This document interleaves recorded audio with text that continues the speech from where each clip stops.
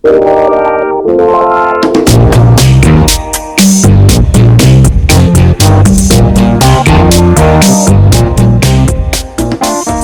to another episode of How You Can Do with your host, your boy, Alvy, aka Danny, aka Mr. You Can Too. I have an incredible podcast with an incredible guest today, Kareem Zari. We met very recently, just a couple of weeks ago, yet our connection is so strong already. In this episode, we talk about his journey and how he's gone from pain to peace.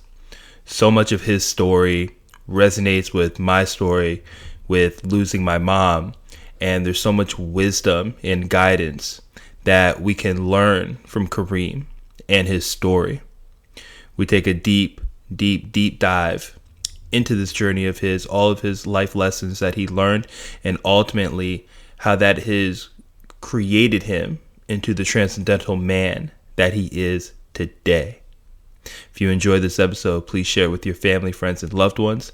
It would mean the world to me if you leave a 5-star review and a rating of the show. I appreciate you, I honor you, and as always, you can too. Enjoy the show. Ladies and gentlemen, y'all are in for a special treat.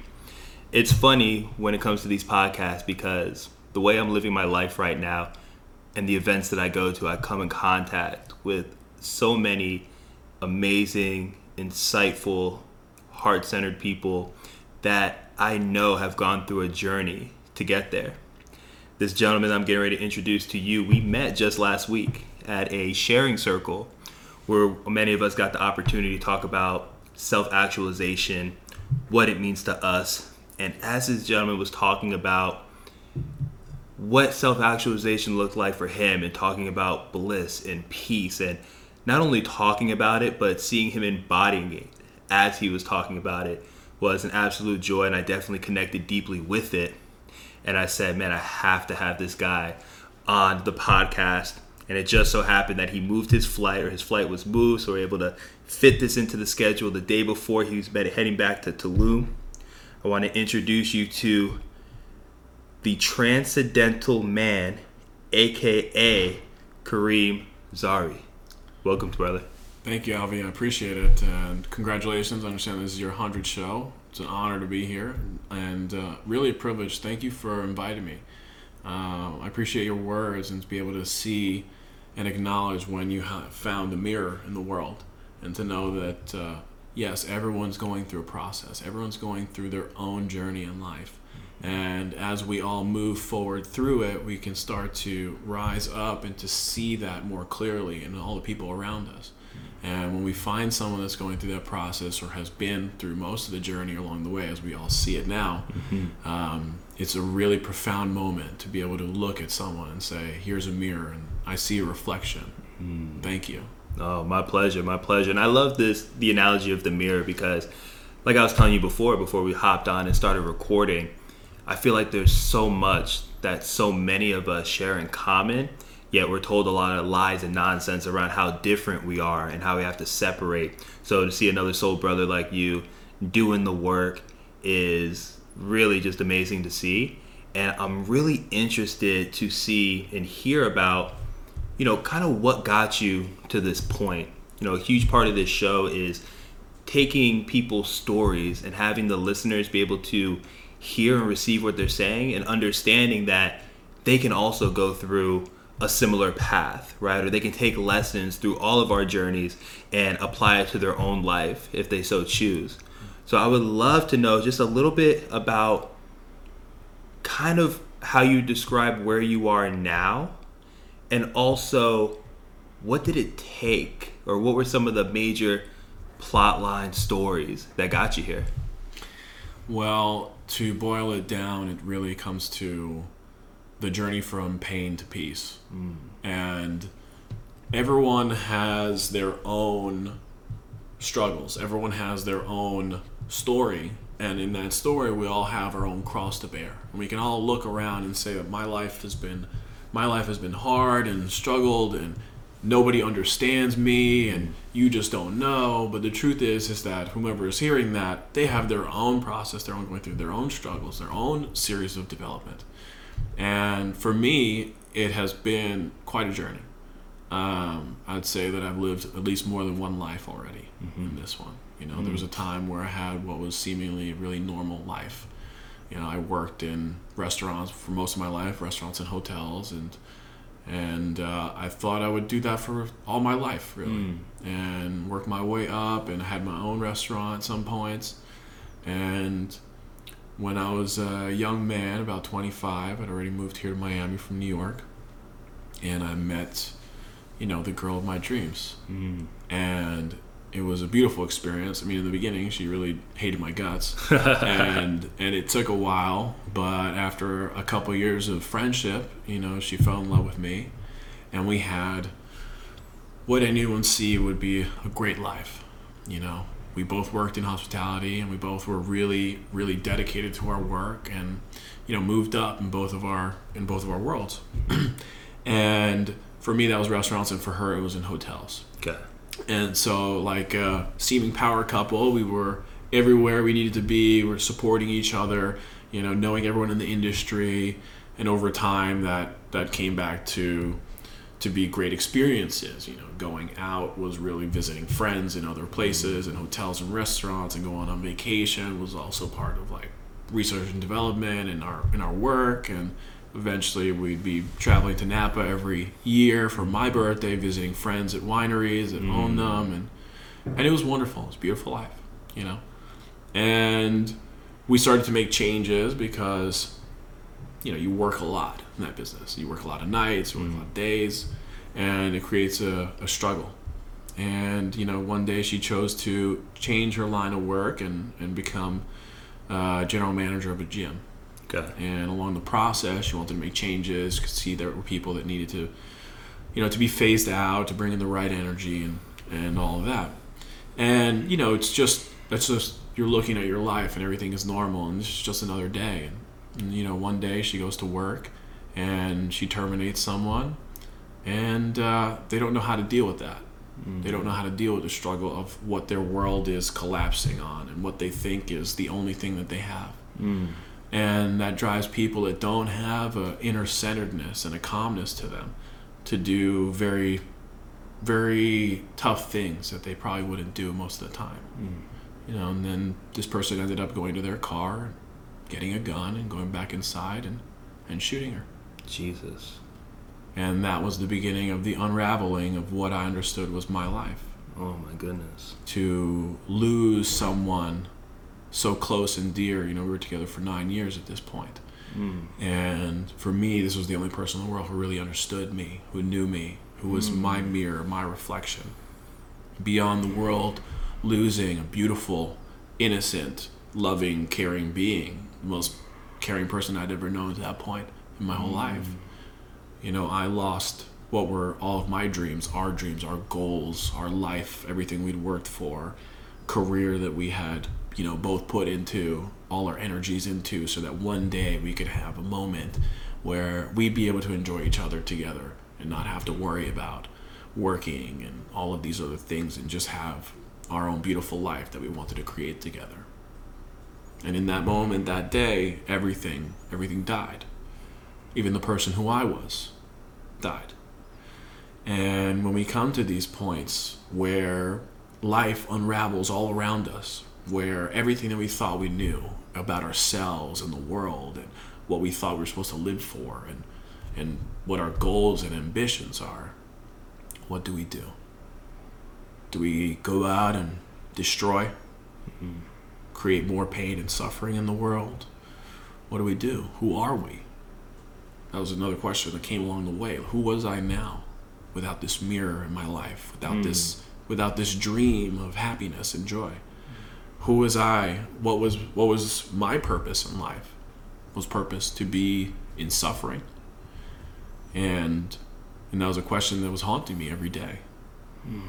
Great depression set in, of course. I couldn't go back to work. I couldn't go back to giving every day, all day long, to a job that had now, or a career path that had now led to an empty home, an empty life. And the thing is, when something like this happens, or you see in the movies, someone dies and something like this, you just see the funeral, and then you see a cut to the future. Right. Nobody talks about what happens afterwards. Right. The person sitting in their thoughts, wondering what's supposed to happen. And then you hear a lot of the cliche things, you just got to go out and try to be happy, find someone else, she'd want you to be happy, all these things. And while these words twist like a knife in the moment, the truth is that these cliches end up being truth at some point. But for me, sitting in that, having to see that now, looking at my life and how empty it was without this person who all of my love and heart and soul had been poured into and reciprocated. Now what? Who are we? What do we do? So I would wake up every day and really honestly just want to die. Yeah. Want to kill myself. Right. Didn't want to live. Didn't want to wake up the next day. And going to sleep also didn't come very easy either.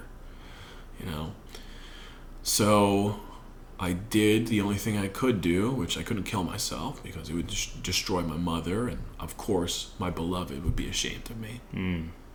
So I killed myself slowly with drinking, drugs. And alcohol had always played a very major part in my life before then, especially working in restaurants. It started drinking at a very young age, and then in restaurants, that was part of the whole thing. And I eventually became a sommelier, and wine was my life and everything like that.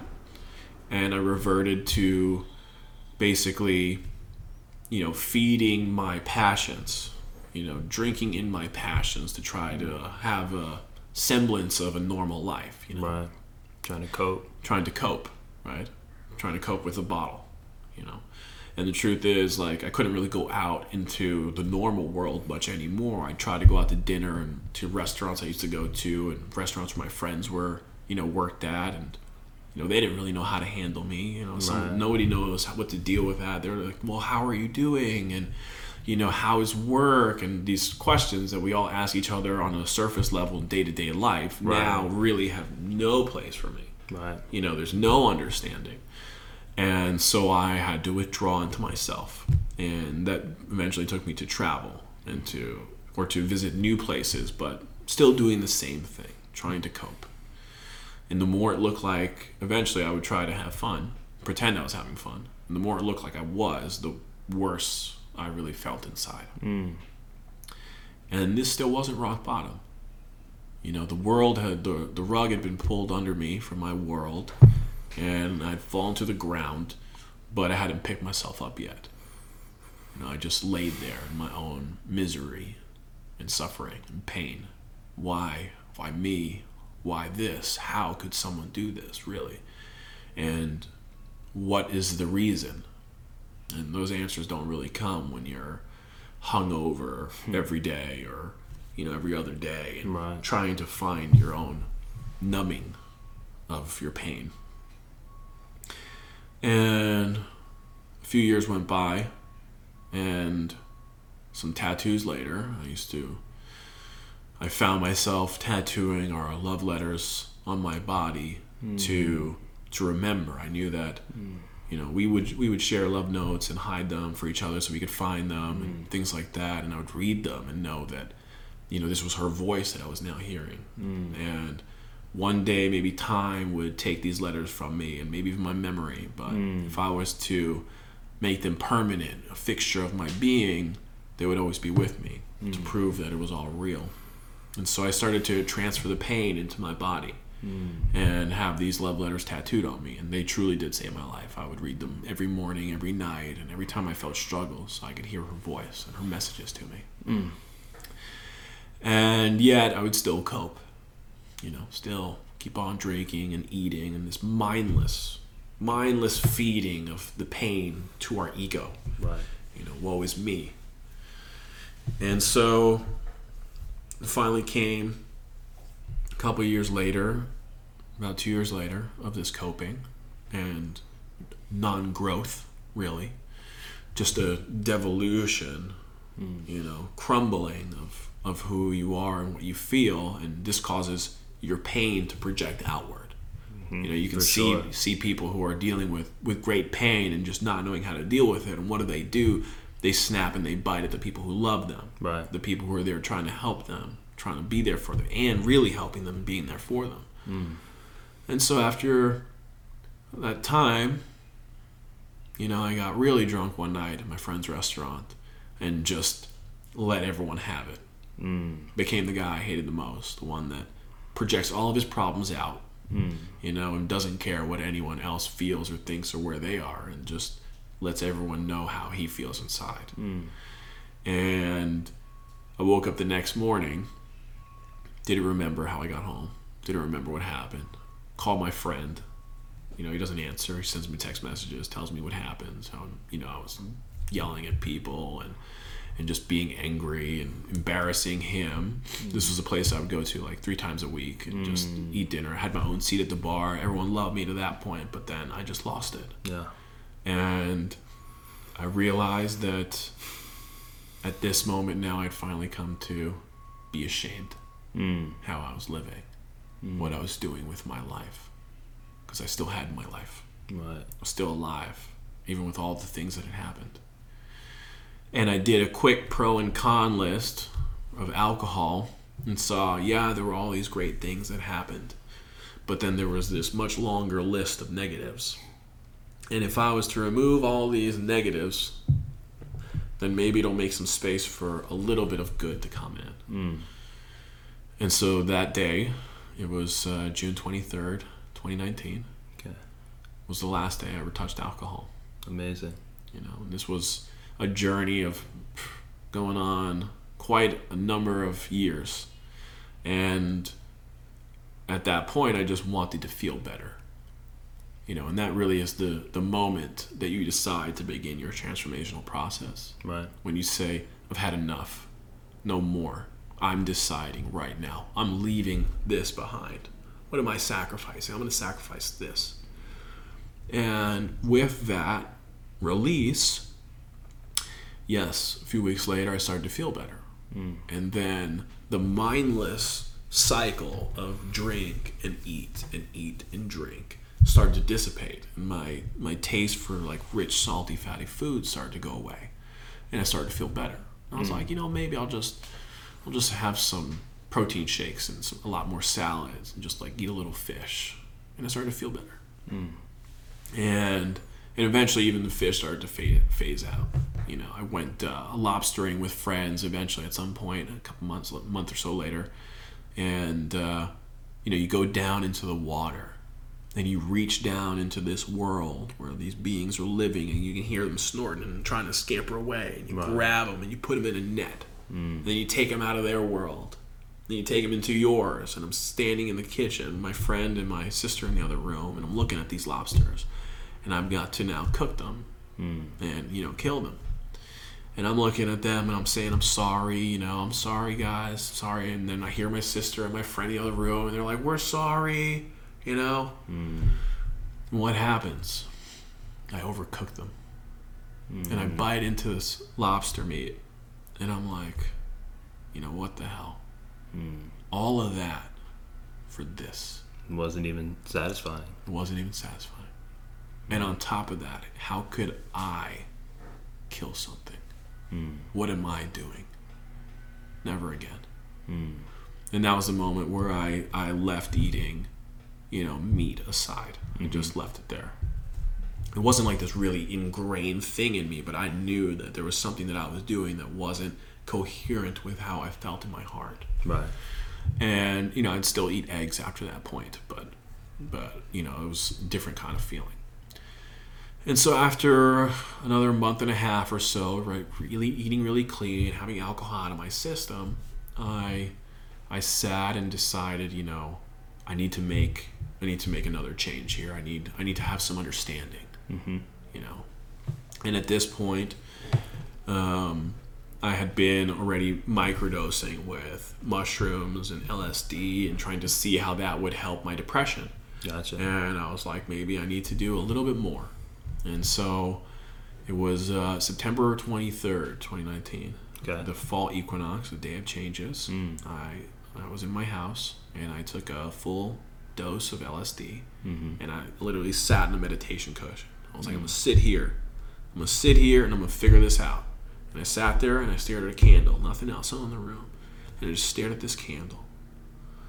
And I sat there and I peeled away all these layers of my life. All these things that I was saying was me, and that were my feelings, and this and that, and how could this happen? And then getting to that point, like, well, okay, here I am now. Here I am now, my suffering, my pain. What now? Okay. Well, let's say karma is real, right? Then that means this happened to me because I've done it before. I did this to him, and now the cycle, the page is turned, and now it's happening to me. And this means there's a cycle in life. What are we doing then? How does this cycle end? We put an end to it right here, right now. And in that moment, I had to see everything for what it was. I had to look back on my time now and see that a lot of abundant, beautiful things had still come into my life after that terrible moment. Right. And that terrible moment had opened the doorway for these things to happen.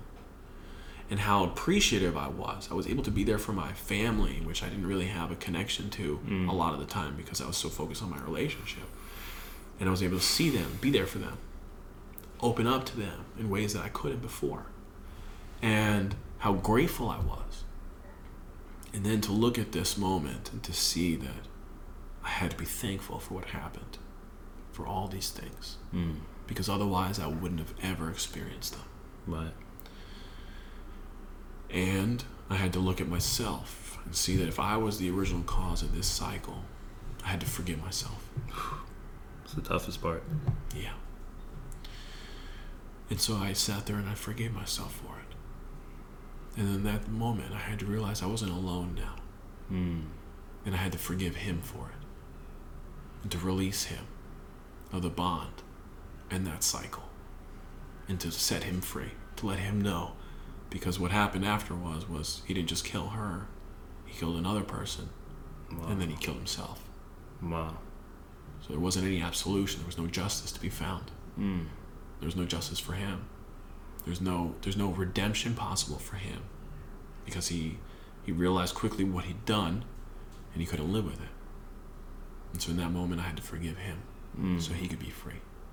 And I could be free of him. Right. And in there, also be grateful to them for the soul contract that we all had, to have this moment, to get to this understanding of how beautiful life can be when we see how the suffering and the pain is a tremendous transformative tool. Right. If we can see it clearly. Right. And the only way to do that is to dry and clear our eyes and to know and to look and to see that it's only us at that point, beyond when the things happen to us, when we're sitting and stewing it, causing our own suffering. And to release that suffering. And in that moment, all of that came a tremendous lightness of being. A truly transformational moment that released me from a lot of bonds, a lot of karmic energy that I was still carrying with me every single day. And to be able to look at life in a new way, in a brighter, more beautiful way. I spent the next day integrating, and the following day I had walked into my yoga studio, which I had been going to many years before. But during my days of darkness, my dark night of the soul, I'd walk on the other side of the street and make sure nobody would see me, none of the teachers would see me, because I knew I was supposed to be in there, working, doing the work on myself. And the following day, 7 a.m., I walked into the yoga studio and began what I would believe was my spiritual life. Wow. And I said, I'm going to go every day, twice a day, maybe 3 times a day, for a month. And I did. 2-3 times a day, 4 or 6 hours of yoga every day for 30 days. End of those 30 days, I had an emotional breakdown. Great pain, just right in my heart, just real agonizing. And I was like, what is this? I don't know what this is. Like, this can't be me. All the tears have been shed. I've already worked through all that. Thought you did it already. Thought I you did finished. it, Yeah. right? Man, sitting in my house meditating for 2 days, just really crying. And then I started to feel this energy in the room, start to hear things, start to hear like voices, and what is this? And like, it's like crying and prayers and things. And I understand now that this energy was the energy of other people suffering in the world, other people calling out for help, other people in pain. And I could hear them now because like a radio, I was tuned to that frequency. Right. And I could feel it. And I could understand that, well, maybe I can't reach them, but if I can work on myself, work on the area around me and spread love around me, then maybe one day that'll spread eventually back to them. And that began another level of transformation. Right. And life is layers and levels of transformation. Right. Now we can either choose to step up to those challenges, or we can stay right where we are and stew in it. Right. And we know, not doing the work, and by doing it, the only way out is to make a decision. Yeah. To do it. Make a step forward. And then that began a whole new journey into yoga. And yoga was really what also saved my life. It's incredible. I mean, one, thank you so much for sharing open and vulnerably, the darkness that you went through to get to where you are now. And there's so many parallels to your story that really resonates with my life, right? Talking about the loss of someone you love so much. Like, your partner at that time was your mirror, right? She was the closest person to you who had you felt like you were understood, right? And the person that I lost that really spearheaded my spiritual journey was my mom. So I lost my mom back in May of 2015. And the difference, I would say, between the dynamics between my situation with my mom and you with your partner at the time, what was her name? Janine. You and Janine at the time, is that my mom and I had a lot of friction in our relationship. And after a lot of work and realization, so much of that friction was because of me and how I was showing up and all my insecurities and me and my life not being where I quote unquote thought it should be as a, really from a 22-year-old graduate from Georgetown up until she passed as when I was 26, and her not living life how I thought she should be doing it based off what I thought. So there was the friction there. And it was incredible that, similar to you, when she died, a part of me died as well. And that was pointed out to me by a good friend. And it was so hard for me to recognize in the moment. But when he told me that a few years after it happened, I realized how true it was. And I really didn't get to the point of really shedding as much as I needed to until I tapped into the forgiveness. And that's such a powerful point that you bring up. I even write that it's one of the chapters in my book, is that, forgiveness is not for others, it's truly for myself. And I chose to rather forgive myself, forgive my mom, and then also forgive the doctor that performed and authorized the surgery that my mom clearly wasn't a healthy enough candidate to go through. And it took me a while, but it shed a lot of layers. And then talking about plant medicine, it was my first solo mushroom journey, like full dive, like 3.5 grams at the beach, going through this experience where like I felt my mom there. And I had to pour everything out and just crying and all of these things. And it started out all as like a happy moment, beautiful sunny day just like it is right now. And then out of nowhere, this huge, like, just storm just came in. A cold breeze came, and like, I literally just felt my mom's like spirit just like get swept away. And it was like I lost her all over again. And I was just crying, but at the same time healing. And, making a decision of like, all right, like, what is it that I'm going to do with my life? And I know for you said it turned into, and we're going to jump into this, like, the yogic journey right? And for me, it was going into that holistic coaching journey that I needed to go through, because before, my background was more in sports performance training, personal training at a very similar facility, right, that your partner was in. And realizing that the way I wanted to help people was so much more than the physical. It was working with the mental, with the emotional, with the spiritual, if they were open to that type of language. Yet realizing that I was doing all those things for myself first, and kind of coming from like that wounded healer type of archetype, and trying to help people in that way, but learning that I had to meet people where they were at. Because with my mom, I never met her where she was at. I had all this knowledge around nutrition and mindset, this, that, the other. But at the time, it was like forced. It was almost trying to like force religion on her, like knocking on the door. Hey, have you heard about our Savior, Lord Jesus Christ? Like literally like that, like no invitation. And typically that's not effective.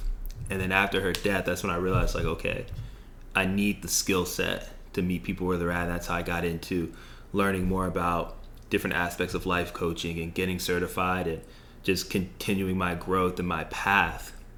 And, you know, something I would love to hear now for you is like, man, you were able to just channel, like you said, all of this pain and turn it to peace. When you started the yogic journey and you realized after that month of, 2 to 3 times a day, every day, that this is what you were going into, and you started realizing that even more layers were being shed, I'm curious to, what did all of that work in the yogic journey now turn into, and where did that start to take your life? Well, for those familiar with like self-healing and energy and yoga, there are energy centers in the body, chakras are known as, or the wheels and things like that. But the truth is, all of our experiences, everything affects the energy of the body. Everything from what we eat to what we watch to what we see to where we hang out to who we are in our relations and everything. All these things affect the body, and your body is a physical representation of all of the things that have gone through your life process. The energy that is your life has now transformed physically into your body, right? So what I was doing in all this yoga every day so much was literally physically unlocking these energy centers, working through those processes. And the act of yoga, it's not, and it hasn't for me been a physical exercise. It really is supposed to be more of an internal process where you're understanding all the energy and you're going through your emotions, because your emotions really start to get affected when you're doing these things. Right. They're difficult postures, or you're stuck there and you're in your mind. And for me, I'd been in my mind now already for quite some time, and it was about pushing those boundaries. So I continued with that yogic process, and I was like, well, this is working. And the reason why it had come about was because when I was really young, I'd done yoga a few times, and I loved it. It was like the greatest high ever experience. But then as, life started to change, and, you get a little older, you hang out with your friends, stuff like that. For me, it went away. And then Janine, one time during a relationship, she had gotten me a Groupon for the yoga studio in the neighborhood where we lived in. So I went like 47 times in a month. Wow. And they were like, man, you've been coming so much. Here's another 2 weeks, here. Amazing. So I was doing that. But then again, better life got, the fun and the travel and the drinking, that spiritual aspect started to get hidden away, pushed away. Until one day, the universe was like, hey, man, guess what? Time to wake up. So she had always been telling me, Janine, she was like, man, you're always at your best when you're doing yoga or skydiving, because I love skydiving. Oh, it's very dope. So that was always going through my mind, especially when I was in the dark times, and looking at the yoga studio, walking on the other side of the street, knowing that's where I'm supposed to be. Right. So that was what drove me to the yoga process. And I had always had this like image, seeing myself, my future self in that world, doing something in that, but I couldn't see the way it would happen, working in a restaurant, like living in a box, and I'm like, man, am I gonna die here working in a restaurant? And I did, literally did. Right. That old life died right there. So I continued yoga and, reading, getting into it more and everything like that. And as I would still go 2-3 times a day, every single day. And then I would have, these questions about my diet, and I was still eating eggs. So I would wake up every morning and have like 4 to 6 eggs, and then that was it for protein of that sort and just vegetables and stuff. Right. But like a couple hours later, I would feel super tired, like just drained. And I was like, what is this? And then I started to see that in my yoga practice, I wasn't as flexible. I wasn't as able to go deep and be internal as much and push myself in certain ways the days that I would have that protein. Right. So I was like, all right, let me just phase this out and see what's up. And I was like, okay, well, maybe I feel better, much better. I felt rejuvenated. I felt like I was getting younger. I still feel that way every day. I feel like I'm getting younger as things go along. And actually the physiological, nutritious aspect of it, how it was affecting my body, I didn't understand until months later when I saw the movie Game Changers on Netflix. And it gave me a clear understanding, like, oh, that's what's going on in my blood, and that's the reason why, that wasn't working for me. So, I completely cut that out and went fully plant-based from that point on. And then, now this was like a few months later, it was December of 2019, I decided to go to an ashram in the Bahamas and do yoga teacher training for a month. Nice. So I went down there, and I was in my element. I was walking around, and I was like, man, I feel like I've been here before. I've walked through these steps before, and I know this feeling. And it reminded me also of my time in the first 2 years of high school when I went to military school. And military school for me was like when I found myself. Like I had always been a small kid. I had glasses and braces in middle school. And then I get to high school, and I was like, never wearing glasses again. Braces are off. Changing this whole aspect of my life. And I'm going into military school, which wasn't even a choice for me. And I found myself, like the discipline, everything, the drive, all of it. Like I was fully in my element. And so when I get to the ashram, it's the same thing. You've got this structured day all day long from 5:30 a.m. till 11:30 at night, really pushing. And then the energy centers are continuously worked on, another 3 to 4 hours of yoga every day, and then learning the philosophy of all of these things. I could see how this was what my life was leading to. It was leading to me to this place. And I knew I was in my element, and I knew I could start to see that, of course, karma and everything, and reincarnation and all these things. I've been here before. I've been here in this place and another place in the world before many times. And a lot of the ways that I had started to look at the world started to change. I started to feel for a long time like I'm just going to be alone. Like I tried to have a girlfriend during my, the years afterwards, and they weren't working out. I was like, maybe I'm supposed to be alone. Maybe that's the way it is. And then I started to realize, no, wait. I'm continuously looking outward, right? I am not having these relationships that are successful because the love that I'm projecting outward is being transfixed onto another mirror. Gotcha. Yeah. Now, what happens, you have a mirror in front of you, and you see the reflection that you like, right? And you love, now you're seeing a reflection of yourself that you love. And I started to see that we don't fall in love with, in these aspects, when we're like that, we're not falling in love with this other person. We're falling in love with the reflection of ourself in their eyes, right? What happens when that mirror goes away? Yeah, we lose our sense of self. Lose our sense of self. Because we spent all our time projecting love onto someone else. And the love that they're giving us makes us feel whole. Right. And external validation. So I had to love myself and come to that understanding. And then once again, energy started to shift. And I started to realize, well, I'm not supposed to be alone. Like, if the tables had turned, like, I wouldn't want her to be alone. I want her to be happy. I want her to find someone. And I'm like, everything's going to be okay. Just keep on taking care of myself and loving myself, and everything's going to be good. And from there, energy started to shift again. So I continued that yoga process, came back from the ashram, and now this is the beginning of 2020. Right? Good practice for everything coming up. Yeah. And I actually tell it to a lot of people, I've been living alone in my own little world in this quiet realm for quite a while before the whole world decided to join in. Right. So I was kind of prepared for all that stuff. So, first couple months back, the world was still kind of normal and stuff like that, but it was shifting. And then end of February, I remember I was visiting my mom in Puerto Rico, and I'm sitting on the beach. And it's the last day of the month, February 28th. And I had been trading into crypto and stocks at that point. And I kind of knew that we were at some point where there's a tipping happening. And I'm on the beach and I'm watching the stock market crash on my phone. Remember it vividly, last day of the month. And then I actually left that day.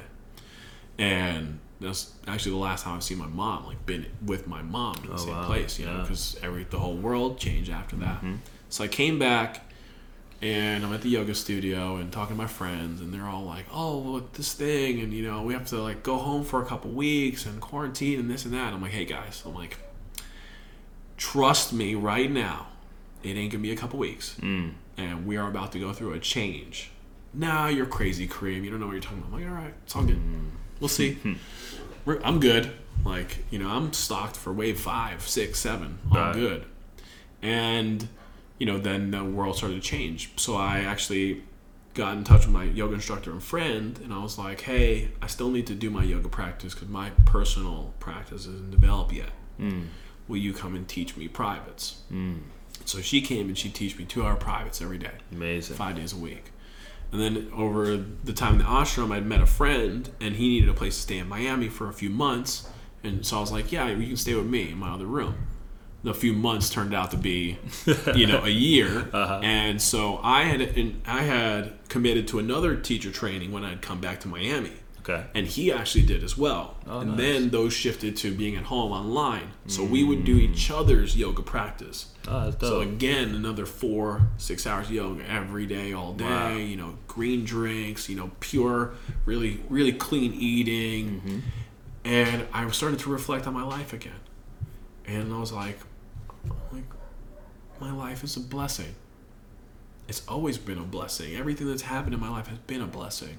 If I can just see it clearly for what it all has been, and to embrace that and accept that, and to love that, and then boom, energy shift, and this world of abundance just starts pouring down on me. Friends and loves and wealth, all these things. Boom. Quarantine, time of my new life. Especially here in Miami, where it was very different than where everyone else was enjoying. It was more like paddleboarding every other day and going on bike rides to watch the sunset and hanging out with my friends, and it was a whole different world. But the yoga was consistently what kept me driven. Right. And then I had signed up for another teacher training, which was considered the best teacher training in the world, and really the best training, all that. And it was for October, November in Italy.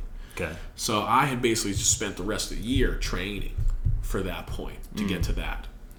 And we're getting closer and closer to October, and now the world's starting to shut down a little tighter, and a little bit of this, and they called me up and hey, we don't know if you're gonna be able to come, and this and that.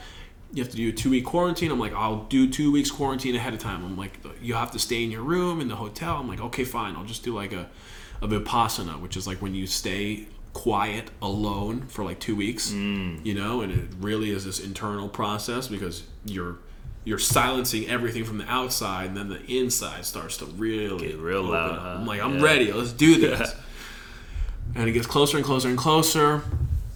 The day comes. It's actually even before then. I had been seeing someone, and she introduced me to a shaman, and this shaman got me in touch with ayahuasca.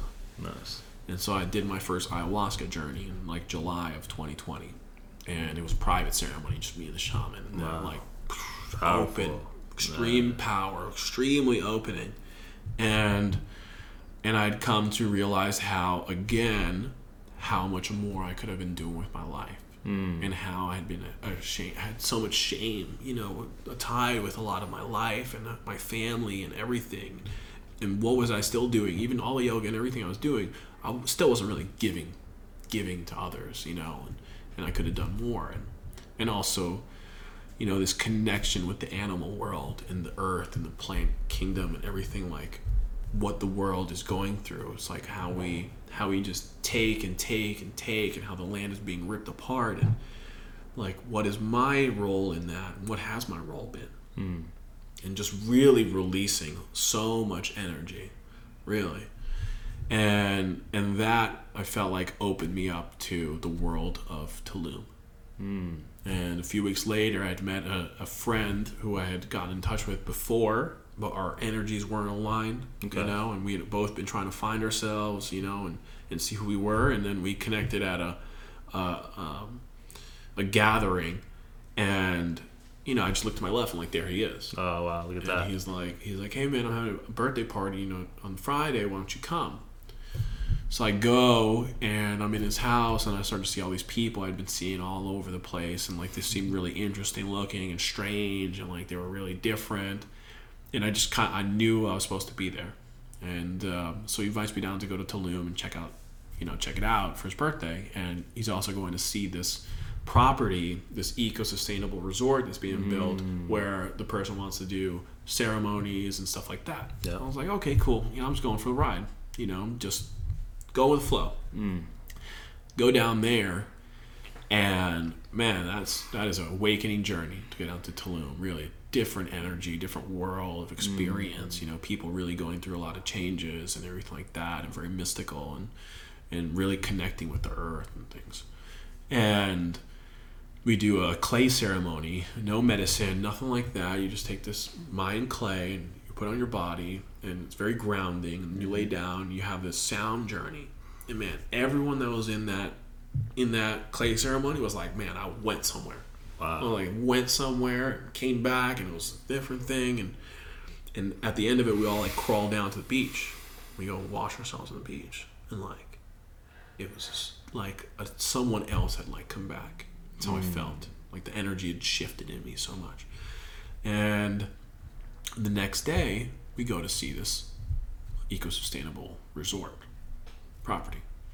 And I walk in, and I just feel the energy of the place, and I'm like, whoa, what is going on here?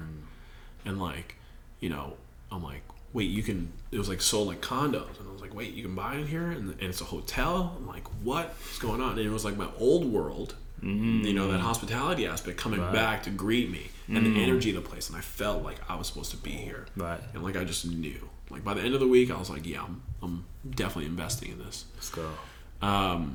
So then I come back to Miami, and I'm getting ready for my trip, and the world starts shutting down. I'm like, all right, I'm going. It was like the day before my birthday, the flight. So it was like four-leg flight to get to Italy. I spend my birthday on a plane, right? I land, get to Zurich, one more stretch to get to Italy, and they're like, no, you can't.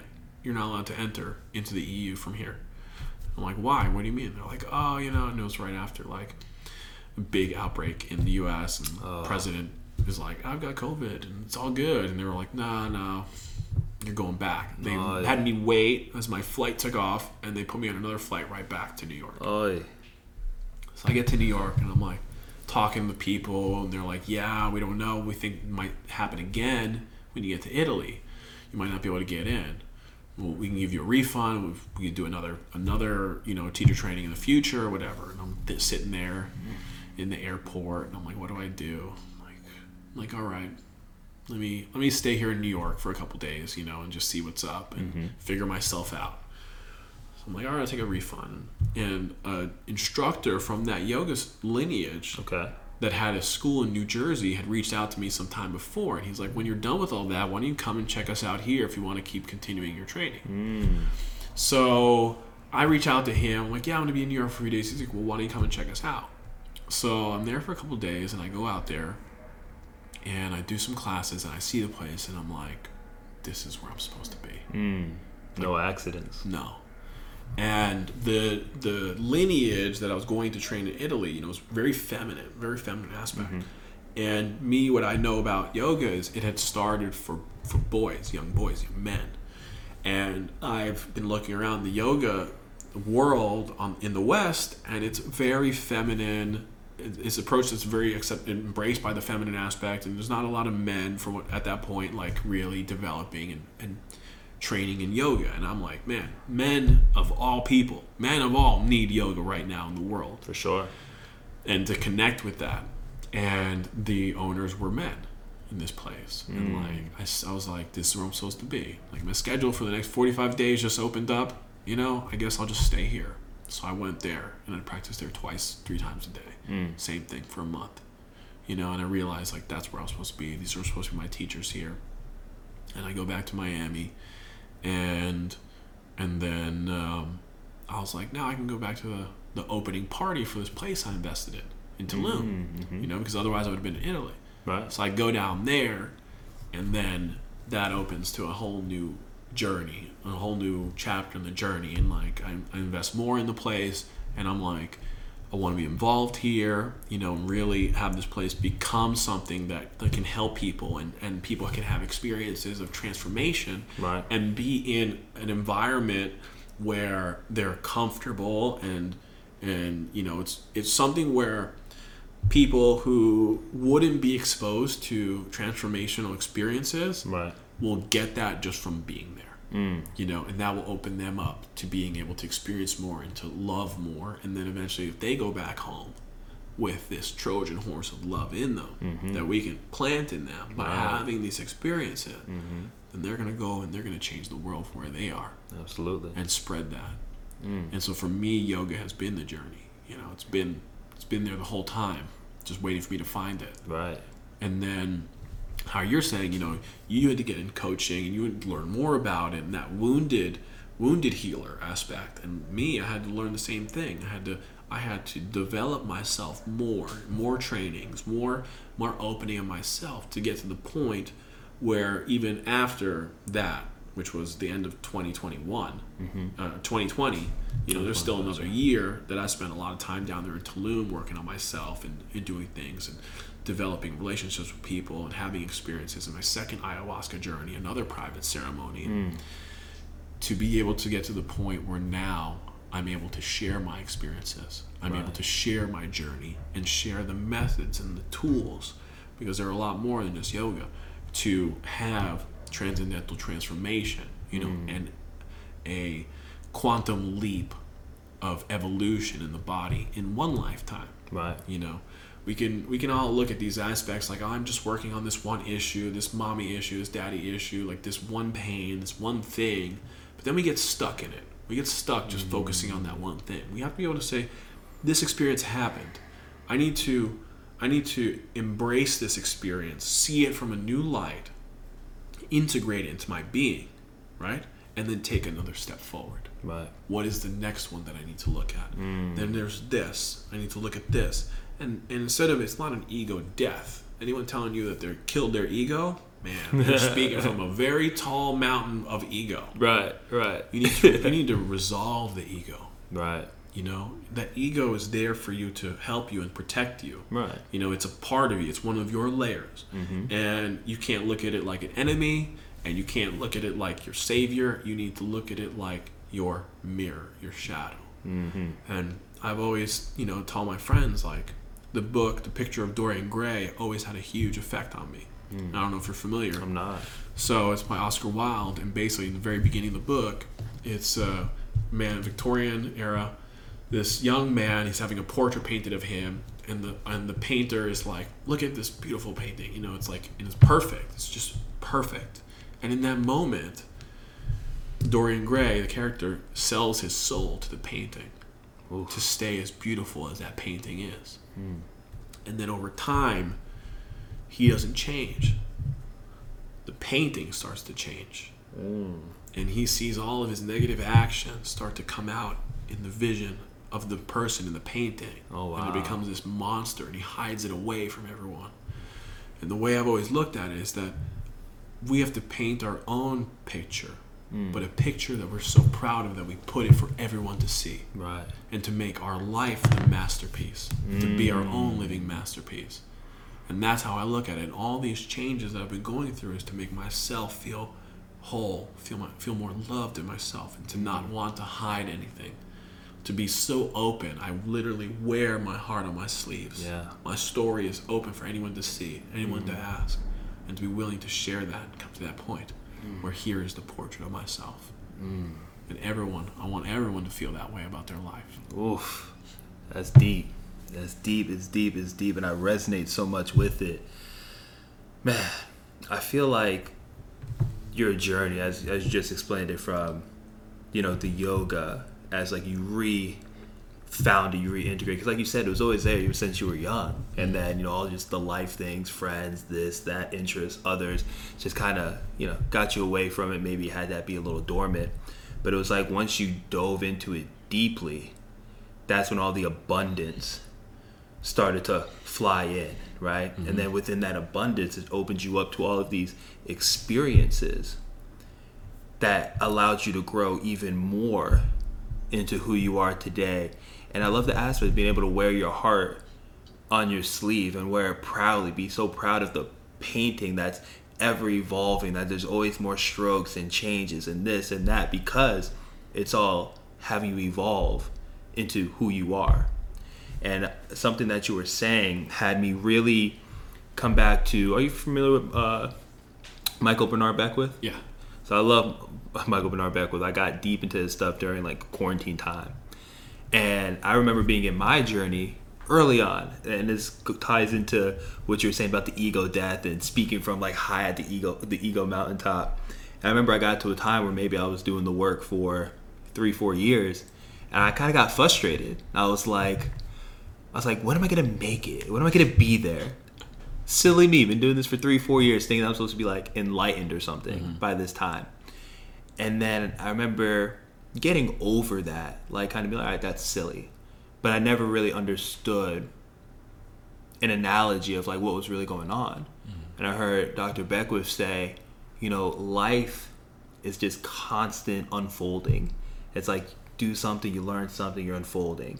And then more information, more experience, and you're just unfolding. And it's beautiful to see your unfolding and just the so many levels of it during this journey from, a little bit before quarantine, basically from when you saw your mom that last time in person up until now, just like all the different variables and things that came into play that ultimately got you to Tulum. And just being in a space, I can only imagine the feeling when you got there and you realized this ecosystem that they're building, and you're like, wait a minute, like this part of my life that maybe I thought died, like this hospitality aspect, like no, wait, it can be integrated with my growth, my spirituality, my evolution. And wow, look how beautiful this is when they are married together. And it's like, hey, something inside you is like, I want to be a part of this. Like, I need to get more into this. And it just led you to actually doing it, to being a part of that ecosystem and continue your growth. And I'm so curious, what do you see? Like, one, does this place already have a name? And then two, what's the vision for it? What do you see going on like next? I know it's this place where you want people to come and be able to experience transformation without maybe having any type of specific tools coming into it, right? Like, where do you see this place going? What's next? Well, to touch on your point, what I like to say is that we are always who we're becoming. You were saying, when am I going to make it? It's like, when are you going to make it? Right now.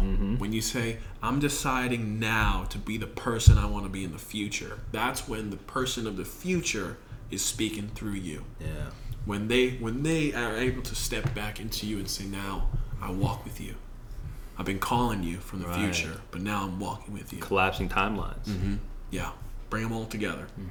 Now, this place also, me and Janine, we'd always talked about the future, and we wanted to have our own little hotel that we wanted to work together. And we wanted to work together against what we had before. And I'm looking around as I'm walking there, and there's a small pool just big enough to dive into, like she said, and a place to see the stars up top where you could sit and have, sit and watch things. Like, it was like she had made this place in her mind for me at that time. And that's when I felt the energy when I walked through it. Wow. And I was like, the only other time I had felt that energy before was when I was with her. And I could feel like that's where I was supposed to be. So that was what helped me embrace it all. Now, this place does have a name. It's called Can Tulum, K-A-N. It's cantulum.com or Can Tulum on Instagram. And it is already a place that's just magical. Just being there, you have this feeling of peace and tranquility and calm.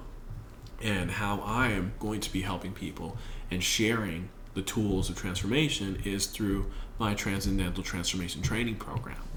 And that's a 1 week, 7 days that you are one-on-one immersed there with me. And I'm teaching you the keys and the tools of transformation. What the tools are that you need to be able to deal with the issues in your life, work through them, also helping you work through past experiences. You know, it's a process that has to do with your diet, has to do with yoga nidra, meditation, tapping, a whole series of things, and ritual and ceremony, because that's how the body releases and learns. Right. All inclusive, except for the flight, and another 7 week afterwards follow up, working through a lot of other things that you're going to need to go through. Right. But of course, I can give you the keys. I can give you the path and show you the path to the door. You need to take the key, put it in, turn it, open it, and walk through it. Right. You know, someone showed me the keys. I saw the keys and I found them with different people along the way. People helped me, but I still had to decide and accept and help myself. Right. And it's for anyone. Transformation is for anyone and everyone. It's everybody's birthright. But it's for the people, this experience, for the ones that are ready to say, right now, I decide I want to feel better. I want to be better. I want to make my life the way I dream it. I want to be able to be the master of my own destiny and harness the power and the energy inside of me that I know is there, but for some reason I just can't find it. So, with that, I welcome everyone. I welcome you, of course, to come down and check it out. But that's what I'm seeing for the rest of my foreseeable future. 12 candidates a year, working one-on-one directly with them. And then they can share, when they're ready, they can share those tools with someone else. And so on, and create effective change. It's amazing. It's amazing. It's taking that Trojan horse of love and spreading it. And I loved what you said there, because I tell myself, something I say all the time in my messaging, is that I realized that when I worked on healing myself and I bettered myself, that gave me the opportunity to make the world around me a better place. And what that turns into is me realizing, like, hey, like if one person can change, that means the world is changing, because that person's going to make such a profound impact on the people around them, and it just keeps spreading and spreading and spreading. So I'm super interested in this work that you're doing. I think it's amazing, and it's the distinction that you give of how important it is for the person to be ready to walk the path. A person might be confused, not know what the path is or what the tools are, the things like that, but it takes the intentionality, the willingness, deciding, right? And a powerful definition that I've learned for deciding is to kill off everything else and focus on the thing at hand. So when I decide that I'm taking this journey for personal development, I know what works in that path in that moment. I'm erasing all these other things that don't serve me, right? Very much how like you did with the food and things like that. So for everyone listening, I think something that's important is to know that if you're looking to change and you're committed to that change, know that there are so many tools and resources and skilled people out there who can help you with it. But no matter how much help you get, it's on you to do the work. And then Kareem, if there is maybe 1 or 2 tips that you can give the listeners right now who are in their journey, maybe in the beginning, maybe in the middle, you know, it's all the same really, right? It's a continuing. What's something that they can take with them and try out right now that can help them continue to move the needle forward? Yeah, absolutely. Well, you know, that thing that we give, that we kill, that's the sacrifice. That is our sacrifice. That's the lamb that we're supposed to sacrifice, not like it's that thing. Say, from here, I'm putting this aside. So what they can do is review their world, review their life, review everything in it, their daily process. What is it that I'm doing every day? What is it that I'm doing that helps me take a step closer to where I want to be and how I want to feel and who I want to become? what is it that's taking a step back? Write them down. Another thing is, learn to sit with yourself. What we're trying to do when we're out there avoiding and drinking and partying and all these things, we are avoiding being alone with ourselves. Right. I have a relationship, I have to have a girlfriend, I have to have a husband, I have to have all these things. Why do you have to have all these things? Are you afraid of being in a room with yourself for 5 minutes with your own thoughts? Sit with yourself. Sit there for 1 minute in quiet peace. No music, no focusing on some elephant or anything. Just sit. Then make that 3 minutes. Then make it 5 minutes. You can do that 5 minutes every day to sit with yourself. That's a moment of love where you actually get to relax and let the body calm down, let the mind calm down, no matter how fast it's trying to run, And then ask yourself a really important question. Do I want to change? And if you can get to that point to ask yourself that question, then you're already on the journey towards answering it. I love that. Super deep. Kareem, thank you so much for your time, for your love, for the work you've been doing on yourself, how your story and your way of being and your powerful tools are helping others, and for just being a light in this world. And for me, I'm always honored when I am sitting across a mirror that has me feel like, man, I'm not alone. And there's people who are doing the same things that I'm looking to do, but doing it in their own way. And that we really are healing the world because we started with healing ourselves. And yeah, it might have started from a really shitty place, a really dark place. And that's what I believe brings us all together. We all know what it's like to hit our rock bottom. And it always looks different for each person. And that's okay, because the human aspect is like being able to feel, like being able to understand. If we can connect on that level with more people, I mean, the world is, as it is, just going to become a better place. So I appreciate you, brother. Oh, likewise, man. Thank you so much. I'm honored to be here. I appreciate you for giving me this privilege to come and talk about my journey. And I appreciate everyone that's listening and honor them. And we're not alone. We are all in this together. Many eyes, many faces, innumerable names, but we are only one. Aho. And then, Kareem, where can everyone find you online? They want to learn more about your work, about you, everything like that. You can find me on Instagram at The Transcendental Man and thetranscendental.com, which goes live in March. Let's go. And that'll have the Transcendental Transformation Training Program. Let's go. And for anyone listening that wants to reach out, send me a message or hit me up. I'm always available. Amazing.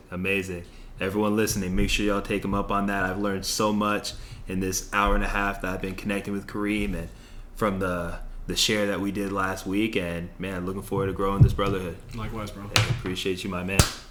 Much love. Much love.